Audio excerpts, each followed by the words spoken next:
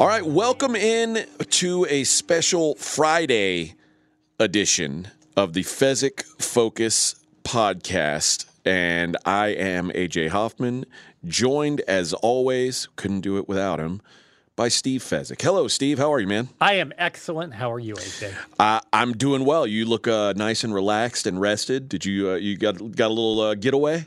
I did. Friends came in town, and I have not had a chance. This used to be a tradition that after the Super Bowl, we'd take 2 or 3 days off, do some golfing, maybe even a little junket to Mesquite or somewhere around there. And friends came in town and took off Monday through Wednesday. I thought you were Waikiki or the rest of the island. I assumed you were Waikiki this week. You know, South Maui's underrated also, but no Hawaii for me, no. Well, I guess I would say back to the grind, but I guess you get a few days off in the NBA, and now it's just college basketball for a few days anyway, right? Yeah, now I'm just hopelessly behind in college basketball, but the tournament doesn't start for 2 weeks, and you know I have what? Lots of time. If you need any help catching up, I'm your guy. Mm-hmm. I've watched way more than I need to, so I'm glad to share any information with you, of course. You helped me plenty during football season, so it's a back-scratching thing. May well take you up on that, although I'm eager to bet against my Northwestern Wildcats. And I don't blame you for that. Any way, shape, or form. I don't blame you for that. I was actually eager to bet against them coming into the season, and that's been a profitable strategy. All right, let's talk Super Bowl. Obviously, Nevada won. Again, RJ says the bettors will never win again. Vegas is never going to lose on a Super Bowl again. That ship has sailed. There's just too many ways that they can get their hold in. You agree with that generally? I do. The only way it could happen is if you had a Super Bowl that was extremely high scoring, the favorite and the over hit, and there was a safety, and there was pretty much everybody scored touchdowns, all the big names. And I think it would have to be a favorite that was like a very public favorite. Like it would have to be Patrick Mahomes, in the Chiefs or something like. It'd have to be a big name, like a big marquee name against a team that wasn't supposed to be there. There'd have to be a kickoff return for touchdown, a punt return for touchdown, defensive scores, all kinds of things the public loves to bet on. It would have to be a confluence of all the public stuff. Like think about what would the line have been had it been Chiefs versus Eagles in the Super Bowl? So the Eagles were rated actually a slightly above average team by the end of the year. And the Chiefs 6.5 points better. The Eagles like 1 point better. Chiefs minus 5.5. Okay. I know it sounds light, but it does sound light. So, and the bettors would think that as well. Yes. So if that was the game, and it shoots way over, and the Chiefs win by 30, then that's the kind of scenario it would take. Right. Because nobody would be like, oh, I'll take the Eagles plus 5.5. Yes. And just for good measure, have Kansas City win, 31-21, have the game go over, which I guess I don't know if it would go over. Because make it 33-23 and let the Eagles cover their teaser just to have all the teasers cover on top of it. And a team like the Chiefs would cash a bunch of preseason future bets as well, which all those preseason future bets all factor into what Vegas considers their hold for the Super Bowl. Is anybody who had a Jags to win the Super Bowl season ticket is now part of the Vegas hold. You bring up a good point because as soon as all these teams are eliminated, they go into the books profit. So when they get to the Super Bowl, the only futures left ungraded are the Bengals and the Rams. Yeah. So by definition, obviously, the book is going to get shredded on those results if all the others have already been graded and reported for. I don't know if that's the way everybody does it, but I think you're right. And so right off the bat, they're in an enormous hole. And you hear all the time the book's crying, "Oh, we lose no matter what on the Super Bowl." Yeah, but you won on the other 30 teams. Yeah, everybody that had a Bucks future, everybody that had a Chiefs future, you're still okay.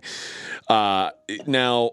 And here's the last two times that Nevada lost versus the bettors. 2008 took the Giants beating the Patriots, and the Patriots were a huge favorite there. But I guess the fact that the Giants won on the money line probably swung some things their way. And then 1995, which is the kind that we're, I guess, referring to a little bit more, is the 49ers beating the Chargers when everyone assumed that the 49ers would beat the Chargers, and nobody wanted to put any Chargers money down. 49-26, and they cover, and obviously a whole lot of scoring. Game goes over, so that makes sense. And there weren't the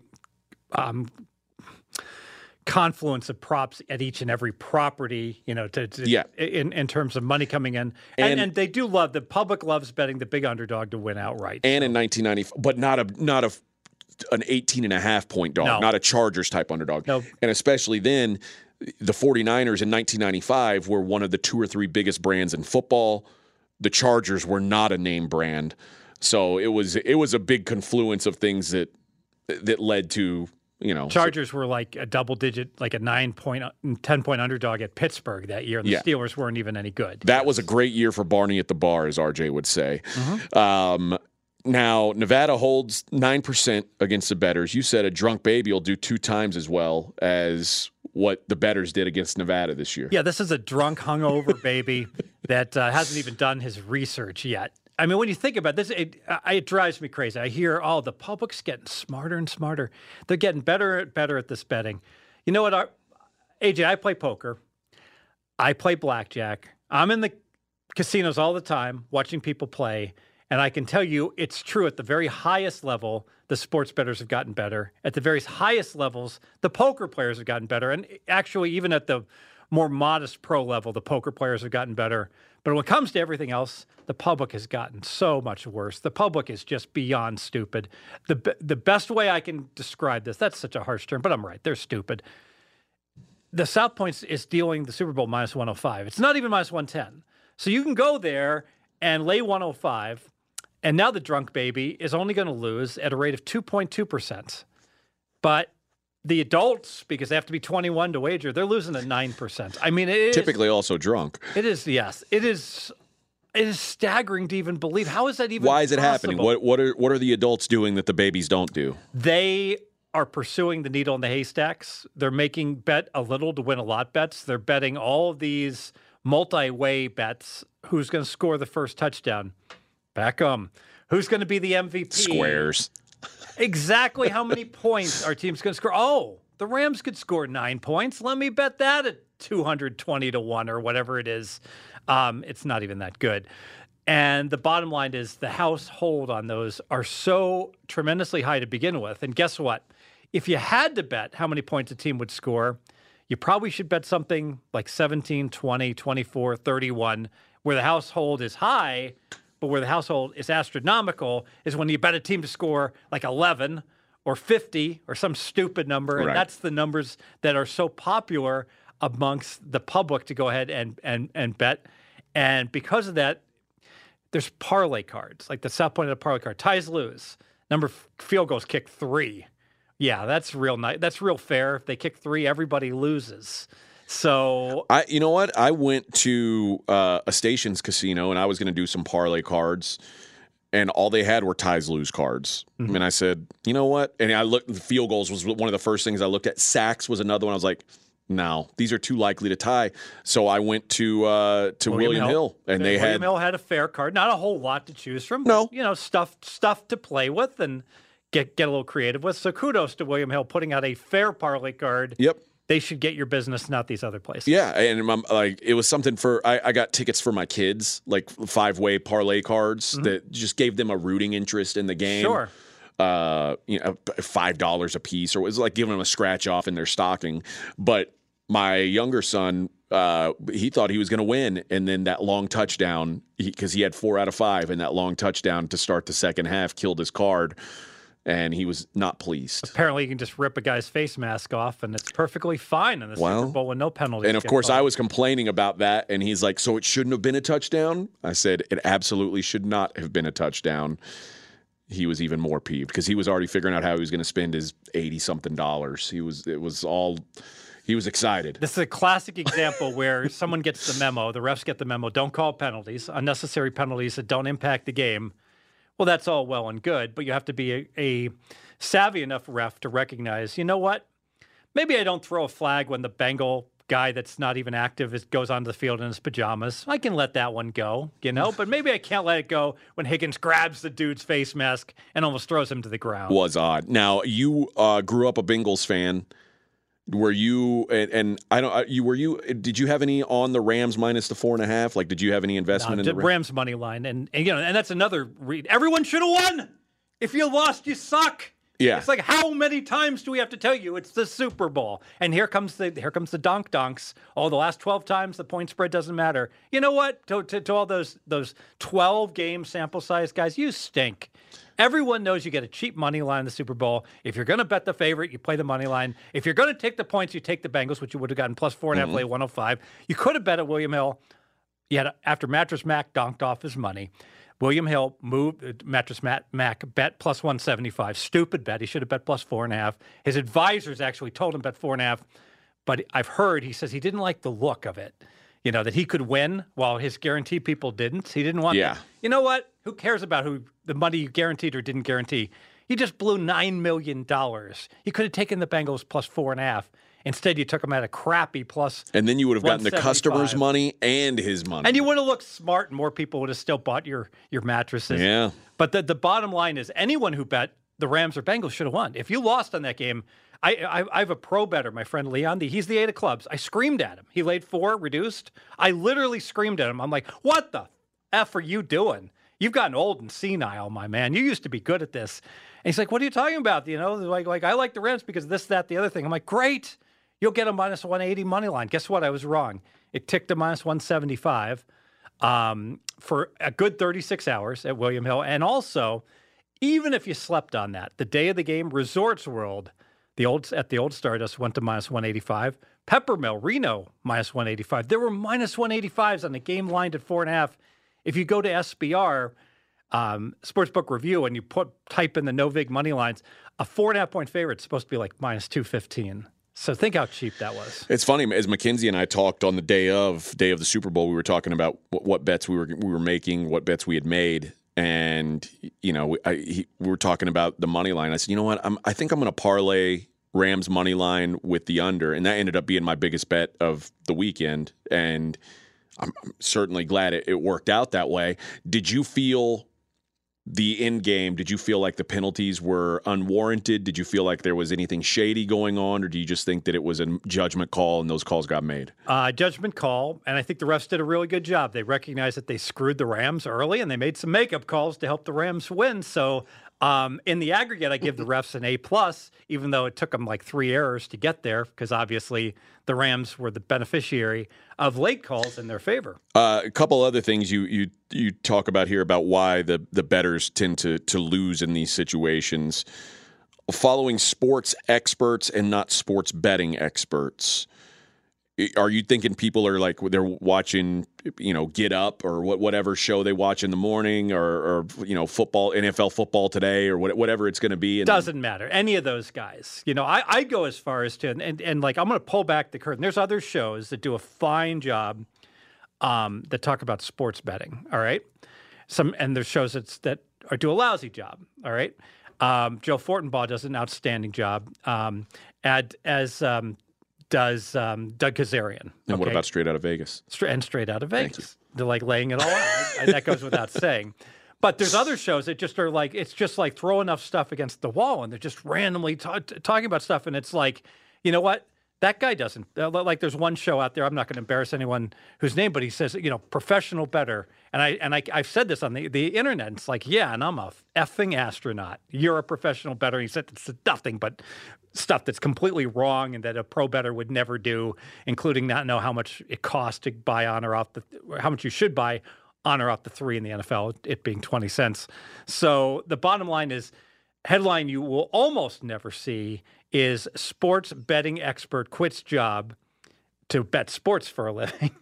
I mean, it's beyond rare. Having said that, I'm confident that like Doug or RJ or Joe Fortenbaugh could certainly make a living, all those guys, you know, betting on sports. And finally, the last reason why maybe they lose, well, one of the last reasons is, I mean, how many outs do you have compared to how many the average sports bettor has? Yeah, it changes daily. I got to tell you, I am going through. You're bleeding them. I'm just burning out books left and right. Because I bet live all the time, and the live betting gets flagged as like suspicious betting activity. Yeah, suspicious. What's suspicious about it? He wins. There's this that you've made available on your site, and I'm winning at it. Very suspicious. Yeah, you know, and it's so pretty much every week, I'm not kidding. Like every week I lose an account. Every week. And every week I try to gain an account, zero-sum game. So I've got my palms out and I'm telling people, look, I'll partner up with you. You got accounts, let me know. We'll just go 50-50 on the results and let's and let me know, That's got to be and how like the average bettor probably has most of them probably have just one out, right?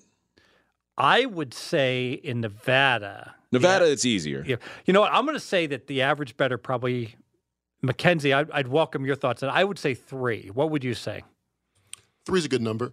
Because, I mean, even in other states, now that it's legal, I think they've gotten around to signing up, not for all the books in their state, but... Yeah, if you live in Pennsylvania, you got FanDuel, PointsBet, DraftKings. But how many people... If you live out here in Vegas, it's, William Hill stations, you probably got a Westgate account. But how many people, in these states are like splitting up their bankroll into those 3 accounts versus... They might have an account, but one of them's empty. Maybe so. The...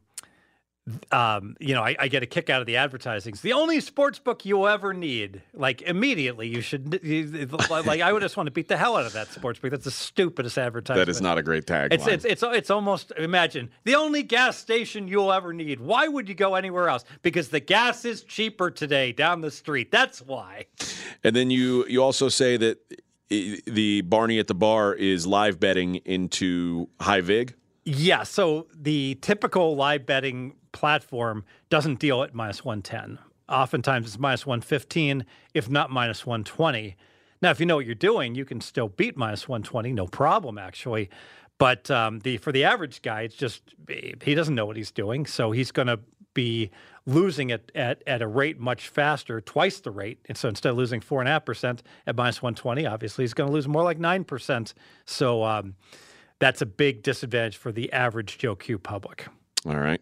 Well, any thoughts on next season? I mean, RJ and I did this where we both picked a team that we bet on and a team that we were betting against next season. And basically we bet each other. We booked each other. I took the Chargers at 22-1, and I forced him to take the Bengals I gave him 18-1. He took Mackenzie. Who did he take? He took the Browns at 35-1, and he forced me to take the Bucks at 25-1. Oh, the Bucks are going to be 100-1 when Brady retires. So yeah. It feels like there's no chance they're going to win. I think the Bucks and the Bengals are both. Brady actually retired, or he announced his retirement. Well, for the record, when he's officially gone, I think there's still questions about. I don't think he's come back to the Bucks either way, though. After 2 months with the kids' recitals, Giselle will be like, "You go back and play some football. Thank you very much." Are there any teams you're looking ahead to and saying, you know what, this is the kind of team that can do this? Or and here's the other question I have. You know what? I'll let you answer that first, and I've got a second. I've got a follow up. So, are there any teams you're looking to fade or to ride going into next season already? It's way too early. I've got to do way more research, but the Bills are going to win the Super Bowl next year. The Bills have everything in play, I believe. Even losing their offensive coordinator? It's fine. Okay. Yeah. Because this is one of those scenarios where the offensive coordinator was the play caller. They've got a defensive head coach. Point. See, I haven't done all my research, so I'm just the knee jerk says the Bills were the best team this year, and they got eliminated fairly early in the playoffs. So basic strategy says that's a team I want to ride. Okay. Well, and they're also first or second favorite on most odds things right now. Here's my next question. Now that we've had 2 in a row of these, do you think more teams are going to go with the all-in approach and not worry about the future of their franchise, give up whatever draft picks, whatever salary cap implications, throw it all in and say, we're winning it right now, or we're going to have to blow it up? But do you think that teams that are close are going to go out, find some free agent quarterback, trade the moon to get him, or some even not a free agent? Like, could you see that happen? You think that's the future? At quarterback, we've spoken about this forever, that it's so easy to upgrade your team getting a quarterback. You get Stafford, who's a very competent quarterback, versus Goff, who's a bottom 7 quarterback. And that's the easiest fix for a team. So going forward, to the extent that a guy like that is available, how often are they going to be available? Well, you can say, well, there's 2 of them available right now in Brady and Rodgers. So, yeah. Absolutely. Well, and maybe Russell Wilson, maybe Kyler Murray. There you go. So although Kyler Murray seems risky, doesn't it? boy, we where do we put Murray now in our list of where was he? I got my old list here where I've got Murray. Like, oh my gosh, I had him. It's funny. I've got my list from early January, and I had him 7th. That's not right. Who's ahead of him? Who's behind him? Usual suspects: Mahomes, Rodgers, Brady, Wilson, Josh Allen, Stafford, Herbert, who's clearly better. Dak Prescott's clearly better. Jackson's better. Carr's better. Yeah, Cousins, Murray. Those would be. Where's Burrow? Burrow, I've got to upgrade Burrow. This is interesting because I had Burrow 14th. I just grabbed my list from before the playoffs started. So Burrow's obviously going to go from 14 to he's going to be 7th. I think he'll be right behind Stafford. I think you've got to upgrade Josh Allen as well. Oh yes. Yeah, absolutely. Now that he's had 2 years like this, it's starting to be more believable. Looked pretty good in the Kansas City game. Yep. All right, that is going to do it, friends, for another Fezzik Focus edition. Thanks to Steve, as always, for doing these, even though he had his week with his boys. Where'd they come in from? From Illinois or from Ohio? From Illinois and California. Yep. Okay. I appreciate you coming in on your week off and making time for the people here. I know they appreciate it. Thanks to all you guys for listening. Subscribe. And let me give you this while we're here. Little promo code action for you. If you are looking to buy Fez, or you are looking to buy McKenzie, or whoever you like for college basketball, for the NBA, great way to get in on it. Baskets 20 when you go to pregame.com. Whatever, if you're looking for a season-long package, you're looking for a one-day package. That's the number 20. We're not spelling 20. Baskets 20. That's baskets with an S at the end, 20.